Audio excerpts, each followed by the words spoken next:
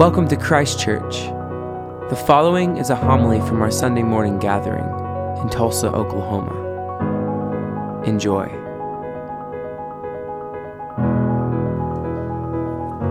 Take my words and speak through them. Take our ears and hear through them. Take our hearts and set them on fire with love for you, our Lord and our Redeemer. Amen. Welcome this morning. We are going to continue our Alpha series today, and our topic today is Who is Jesus? And I chose to preach this. When I was an only child, and I was born to an older couple. My mother was a devout Episcopalian. My father was a Creaster. I always remember my mother talking about high church.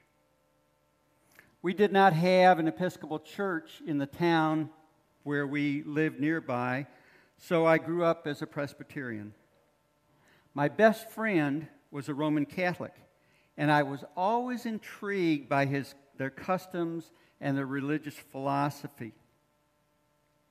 I went to Sunday school every Sunday, and I met my best friend there 67 years ago. I skated through high school, going to church on Sundays, and I dropped out spiritually through college. But all the time, I knew that God and Jesus, His Son, were with me and in my spirit, though my spiritual life was still very immature. My second marriage was to a devout Episcopalian in 1978, and the memories of my mother's teachings surged within me. As I think back now, I always knew Jesus, and I know that my prayers were always heard. As I've told some of you my story, I thought about giving up engineering and becoming a priest after I was confirmed in 1988. As I drove away from the meeting at the church with our priest about ordination, a voice called out, "Bill." Knowing I was totally alone in my truck, I said, "Yes, Lord." The reply was, "I did everything I could to get you through engineering school. Go do your ministry that way, and we will talk about it later." As an engineer, I work in facts and figures. I have to be able to prove what I do. However, that's my physical life. Growing up these past 20 years, and more recently in my time since Iona and my ordination, my spiritual life has grown exponentially. Last week, Father Repert talked about two stomachs, one with food, the physical life, and one with rice, the spiritual life. However, in my spiritual life, I do not have to have any proof that Jesus was born of the Virgin Mary, taught us humans about God and God's love for us, was crucified, died, and was buried in the tomb, and rose on the third day and ascended into heaven, and sits at the right hand of God. I believe, and my strong faith supports me in my belief. Fast forward. Here it is later. And Jesus is my Lord and Savior, and He is the head of my life. The most important part of my life is sharing the good news of Jesus with those who I come in contact with through word and example. So what evidence is there for Christianity? You can't prove Christianity mathematically. You can't prove it scientifically. The science, of course, is very important, but science answers different questions to faith. Science answers the questions, when and how did this world come into being? What it can't answer to the question is who and why. Let's have an example.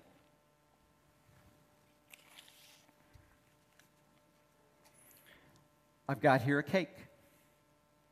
Now, this cake, supposing it was sent off to scientists, They would be able to tell perhaps what the ingredients are that were put into the cake. They might be able to tell you how it was made. They might be able to even work out when it was made. But they wouldn't be able to tell you who made it and why. Actually, the answer is I bought this cake, and it was made by somebody else. But let's pretend for a moment that I made it. It's a very nice cake. Well, let's be honest, I had to have a little help. But it's still a little bit of a mess, but it's only who can tell and why I made it. The reason I made it was for this visual presentation, and also because next Tuesday is my birthday. So I'm going to save it for my birthday. But only the Creator can tell you who made it and why. So there's a difference between science and faith. Science is very important because it deals with scientific questions. But equally, faith is really important because it answers the very fundamental questions about life. And everybody has faith. Even an atheist has faith that there is no God. You can't prove that mathematically or scientifically, but for those of us who believe in Jesus, we do go on the basis of evidence. I believe that I myself have always been a Christian. Even in the times I wasn't really involved, and that belief is a kind of blind leap of faith.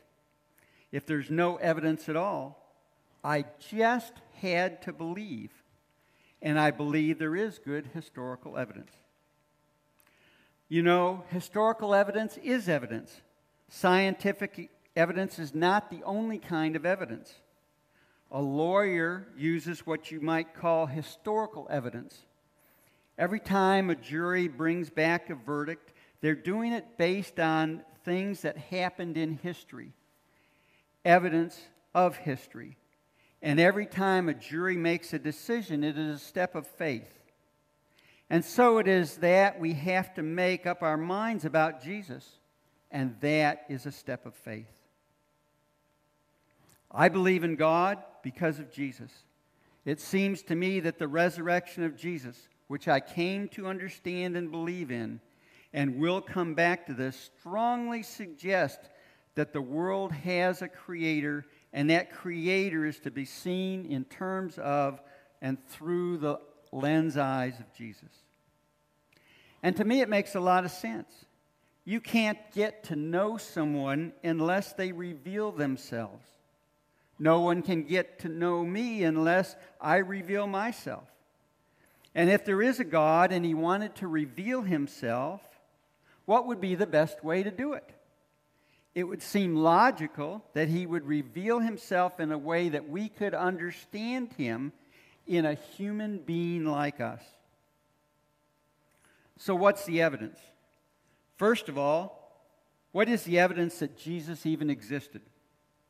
Some people say, well, you know, maybe Jesus didn't even exist. But there's an overwhelming historical evidence. No serious historian would suggest that Jesus didn't exist.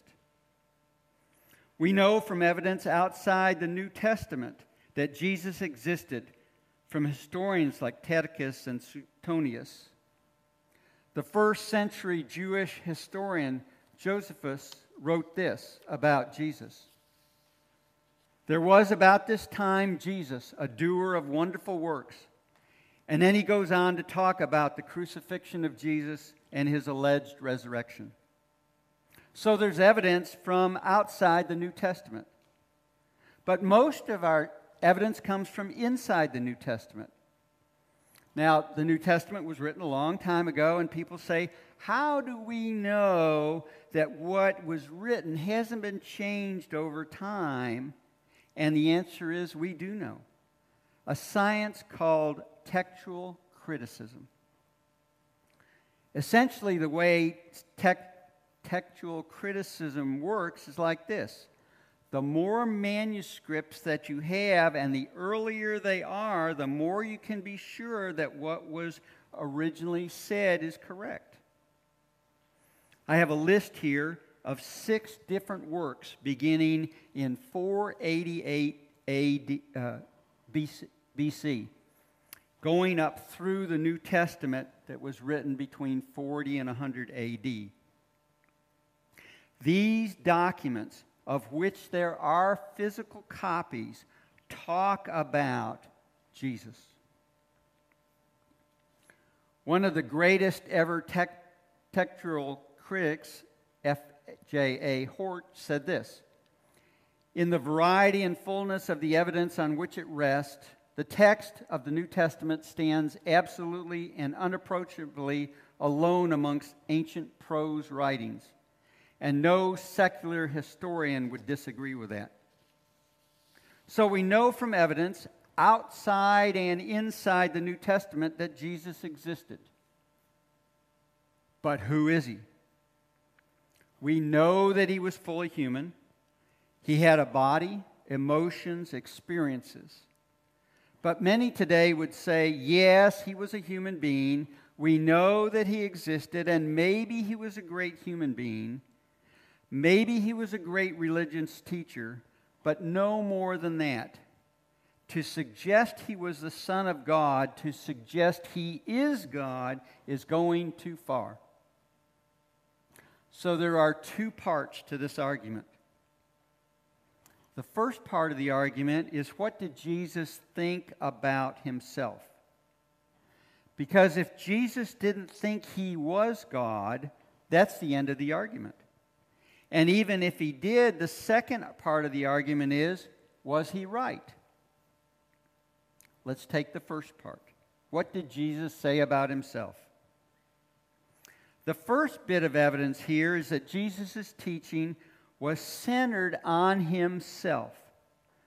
Great religious leaders point away from themselves and they say, "Don't look at me, look to God." Jesus, who personified humility, said, "Look at me, come to me." This question of ultimate meaning and purpose, what is our life about, this sense of what you might call a spiritual hunger, this sense that others don't quite satisfy, however good these things are, there's always the slight void, the sense that something is missing. Jesus said, "I am the bread of life. If you want that hunger satisfied, come to me." Now, there's stuff in our lives that we don't like. I have stuff in my life that I don't like. I have things, I have habits that are somewhat addictive. But Jesus said, if the Son sets you free, if Jesus, he was saying, if I set you free, you really will be free. Then there's all the stuff we carry about. Worry, anxiety, fear, guilt, the list goes on and on. Jesus said, "Come to me, all of you who are weary and burdened, and I will give you rest." If you want peace, peace of mind, come to me. He said, if you receive me, you receive God. If you welcome me, you welcome God. He said, if you have seen me, you have seen God. A little child was drawing a picture of God in class one day. The teacher said, "What are you doing?" The child said, "I'm drawing a picture of God." She said, "What do you mean? You can't draw a picture of God. Nobody knows what God looks like." The child looked up at her and said, "Well, they will in a minute." Jesus said, if you want to know what God looks like, look at me. If you've seen me, you've seen God. And then there were his indirect claims. Jesus claimed to be able to forgive sins. He went up to people and said, "Your sins are forgiven." Now, of course, if someone offends you, you can forgive them. But you can't go up to somebody, some random person, and say, "Your sins are forgiven." When Jesus did that, the lawyers said, "Who can forgive sins but God alone?" Forgiveness is at the heart of what Jesus came to do, to make forgiveness possible. It's in the heart of all Christianity. C.S. Lewis says, "A Christian is someone who forgives the inexcusable because God has forgiven the inexcusable in us." And then there were his direct claims. There are so many of them. We don't have time to look at them all. But I just want to share one. If you have a Bible, turn to John 10, 30 through 33. Jesus said this, "I and the Father are one." A claim tantamount to the claim to be God was blasphemy in the eyes of the people at the time, and they picked up the stones to stone him. Jesus said, "I have shown you many great miracles from the Father. For which of these do you stone me?" "We're not stoning you for any of these," they replied, "but for blasphemy, because you, a mere human being, claim to be God." I think if you look at the evidence, it's clear that Jesus did make that claim. It's an astonishing claim. But of course, a claim like that needs to be tested. And really, if you think about it, there are only really three possibilities. Either it was not true, and Jesus knew perfectly well it was not true, in which case he was a fraud. Or else it was not true, and he simply didn't realize it was not true. He generally thought he was God, in which case he was deluded, or we would say insane. But logically, there's really only one other possibility, and that is that it's true. When C.S. Lewis, who wrote the Chronicles of Narnia, said this, "A man who was merely a man and said the sort of things Jesus would not be a great moral teacher. He'd either be insane or else he'd be the devil of hell. You must make up your choice. Either this man was and is the Son of God, or else insane or something worse. But let's not come up with any patronizing nonsense about his being a great human teacher. He has not left that open to us. He did not intend to." The second part of the argument was he is right in what he said about himself. What's the evidence to support his claims? And here's the first evidence. It's teaching. The teaching of Jesus is widely acknowledged to be the greatest teaching of all times. Love your neighbor as yourself. Do unto other people as you would have them do unto you. And this totally revolutionary statement, the first person to say this, love your enemy. Jesus' teachings have been the foundation of the entire civilization in the West. Many of our laws were originally founded on the teaching of Jesus. We've advanced in every field of science and technology. Think how much we've advanced in the last 10 years in science and technology. Yet in 2,000 years, no one has improved on the moral teaching of Jesus. They are the greatest words ever spoken. They're the kind of words you would expect God to speak. So that's the first piece of evidence, his teaching. Secondly, his life, what he did. I initially thought Christianity was, I thought Jesus would be the kind of person who would turn wine into water. I was amazed to read of Jesus going to a party. It would have been such fun to be with Jesus. He went to the party. The wine ran out. He said, go get those jars, fill them with bath water, and start pouring it out for the guests. And they started pouring it out, and out came Chateau Lafite 45, BC, that is. Not just his miracles, but his love for all the marginalized, feeding the hungry, healing the sick, and ultimately laying his life down for us. Jesus said, greater love has no one than this, than to lay down a life for his friends. And his character has impressed millions of people who wouldn't call themselves Christian.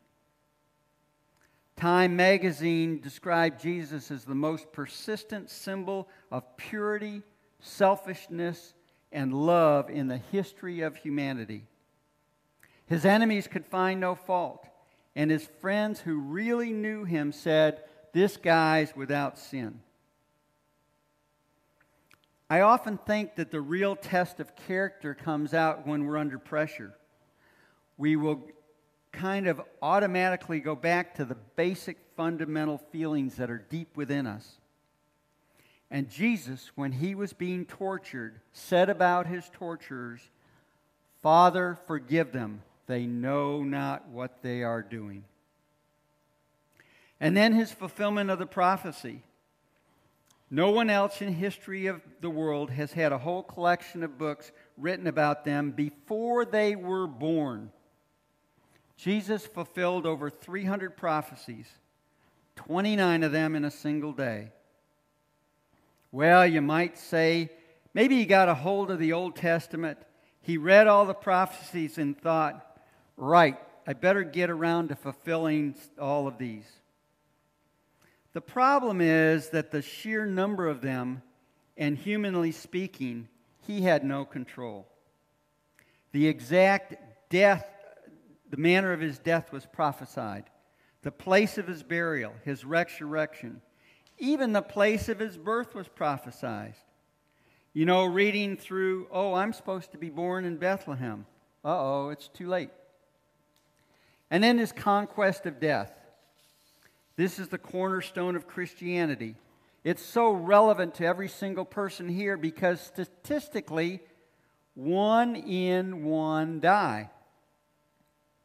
There was a headline in The Onion, a satirical magazine. World death rate holding steady at 100%. That's the reality.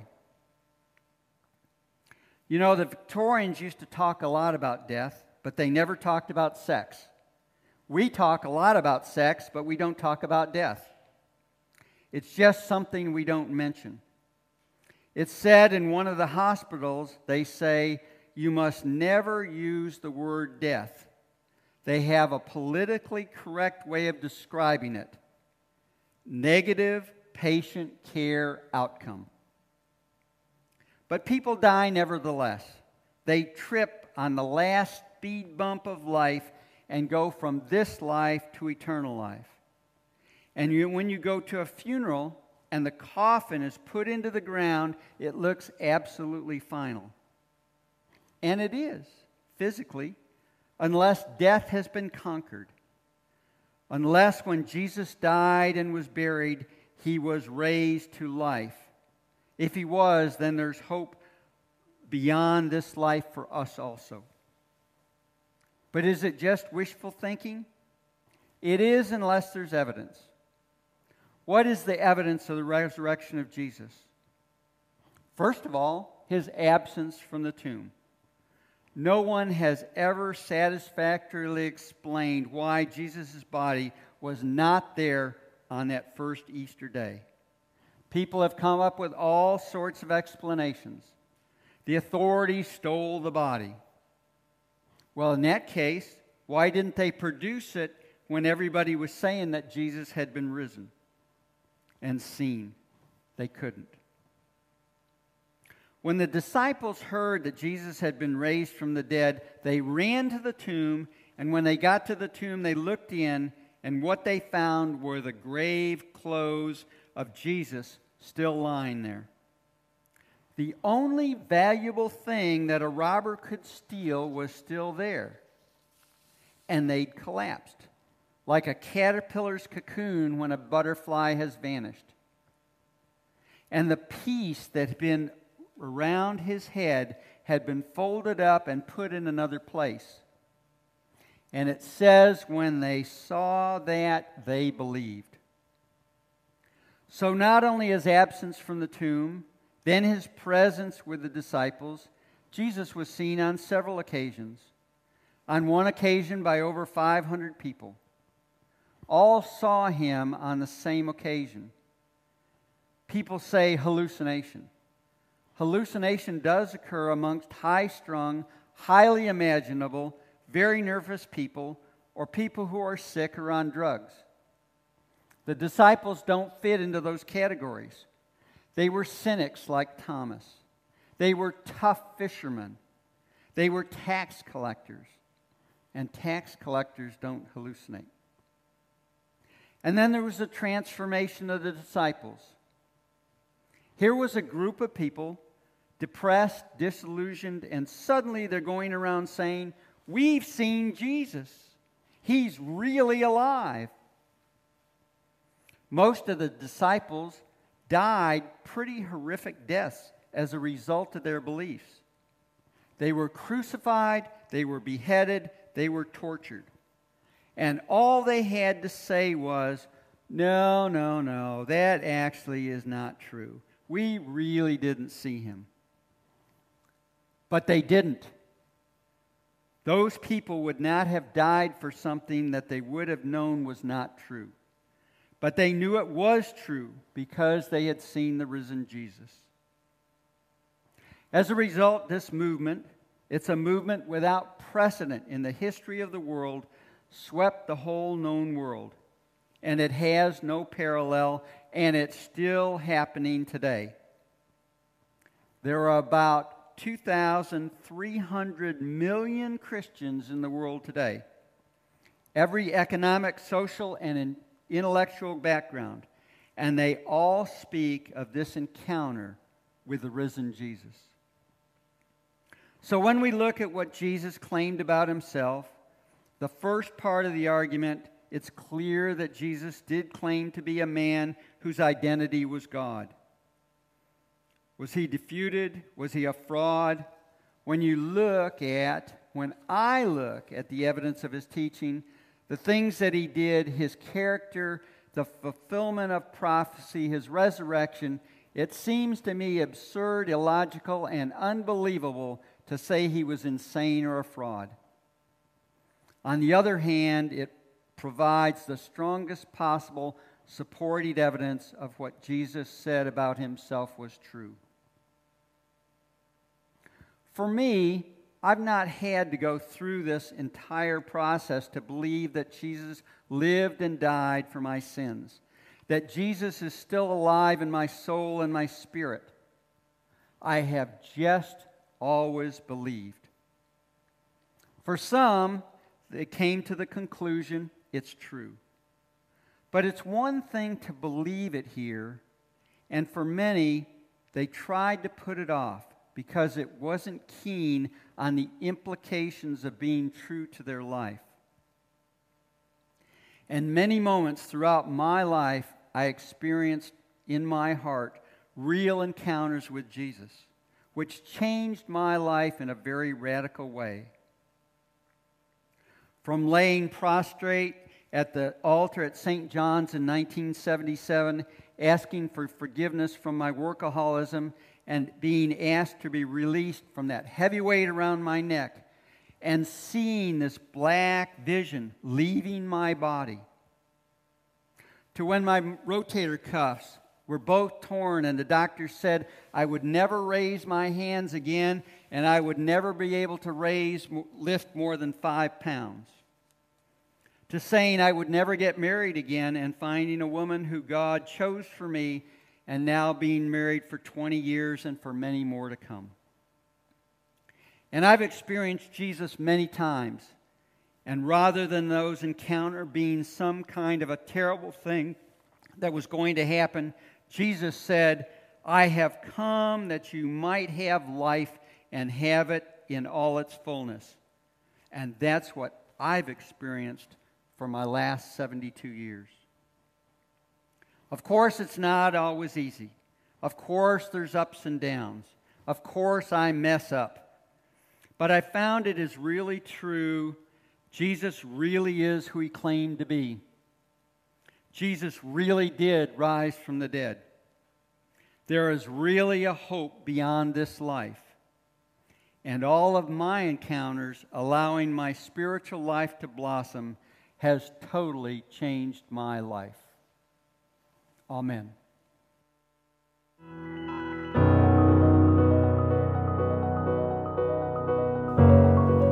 Thank you for listening. For more, go to christchurchtulsa.org, and peace be with you.